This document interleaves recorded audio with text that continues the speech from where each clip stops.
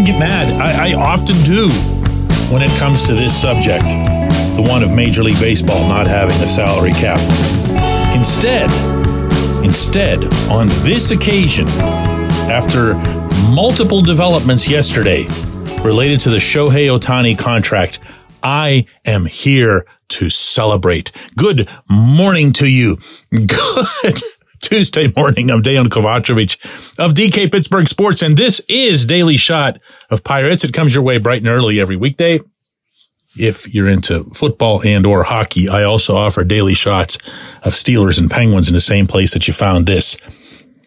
It turns out, per multiple reports last night, that Ohtani's 10-year, $700 million contract, of which I have no doubt he is eminently deserving, was done on the premise of unbelievable deferments. Stuff that would make Bobby Bonilla's deal look normal. $680 million out of the total of $700 million, meaning everything except for 20, is being deferred until a decade down the road. Why? Well, it doesn't say anything in the labor agreement that would prevent it. Apparently, we'll see. I'm sure the lawyers will be getting after that. It's not as if Ohtani will suffer in the waiting because he's pulling in more than $50 million a year in other income anyway. He won't even notice it, incredibly. And for the Dodgers, they get to pay Ohtani $2 million a year and, oh, by the way, bilk Major League Baseball's competitive balance tax by paying on $46 million instead of the full $70 million. Oh, and you know what else? Wink, wink.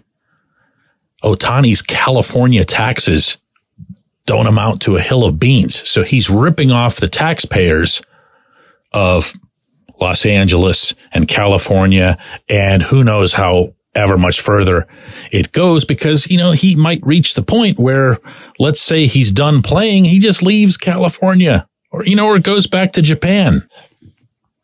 And yet, I'm not worked up about this stuff, okay? There's going to be plenty enough people who are.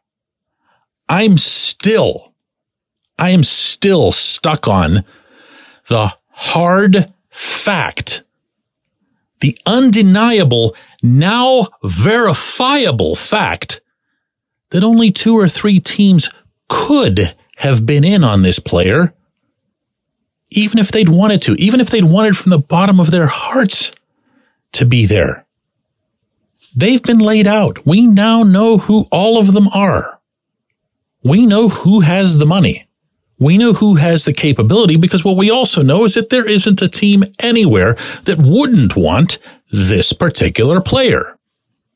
In a normal league, conducted in a normal way where things are fair economically, everyone would be in on this player, including the Angels, including the Pirates, for crying out loud.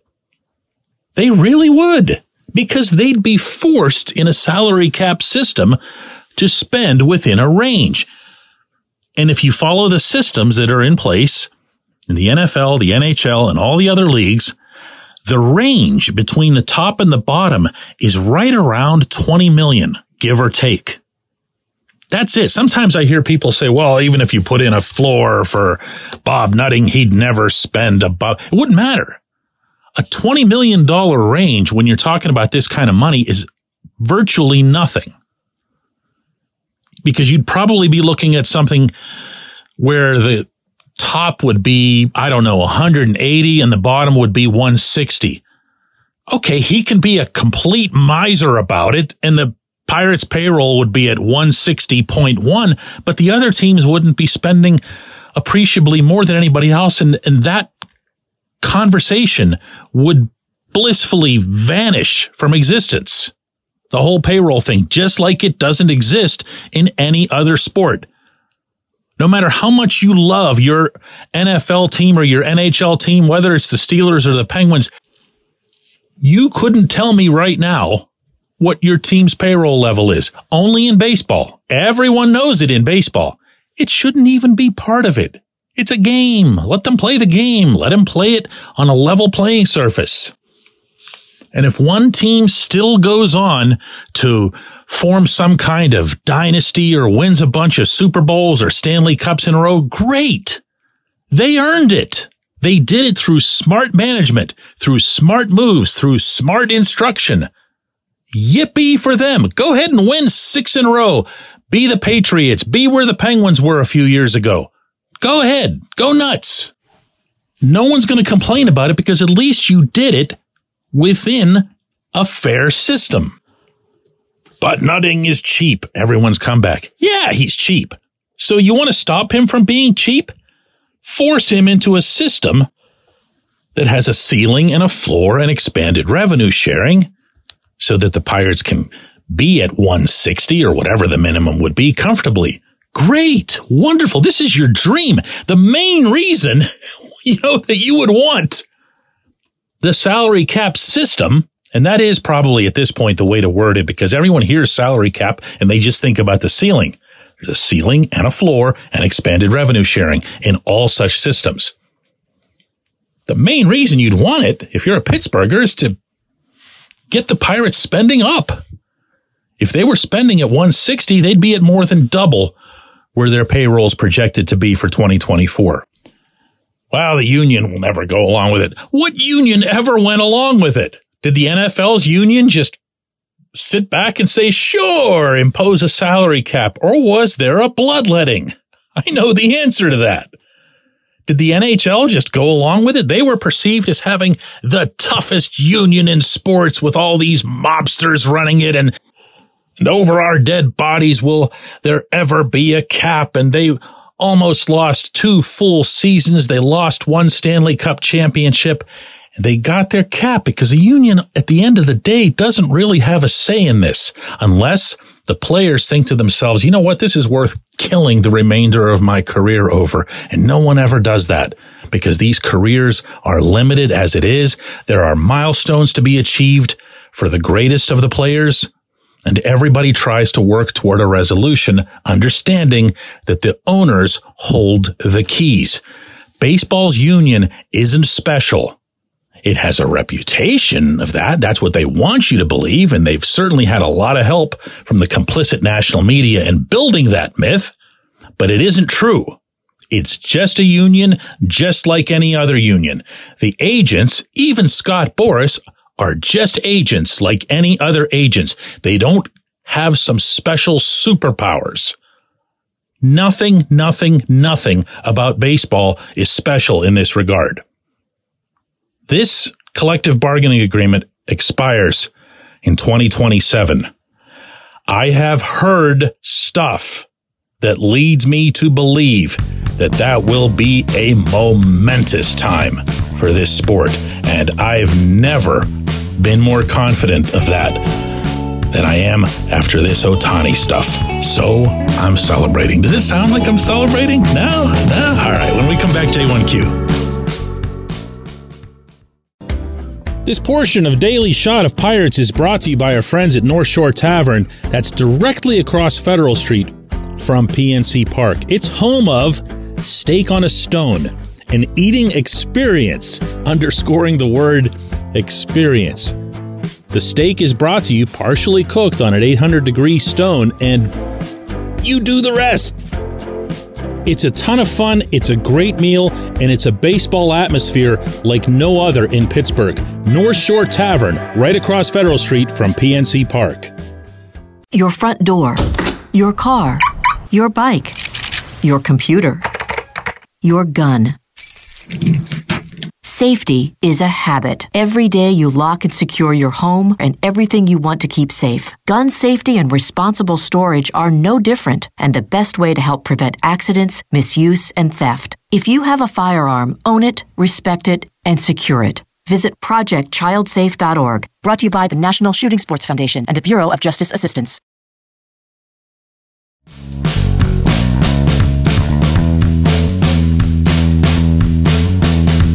Today's J1Q comes from Jeff, who says, DK, I know this will never happen, but if Bob Nutting would lead the charge to institute a cap system, would he not make the biggest role reversal in public persona in Pittsburgh's history?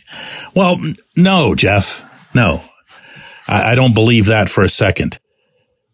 But to begin, the part that you might not believe is that Nutting already has made moves to this effect. Nutting talks to his fellow owners on a regular basis.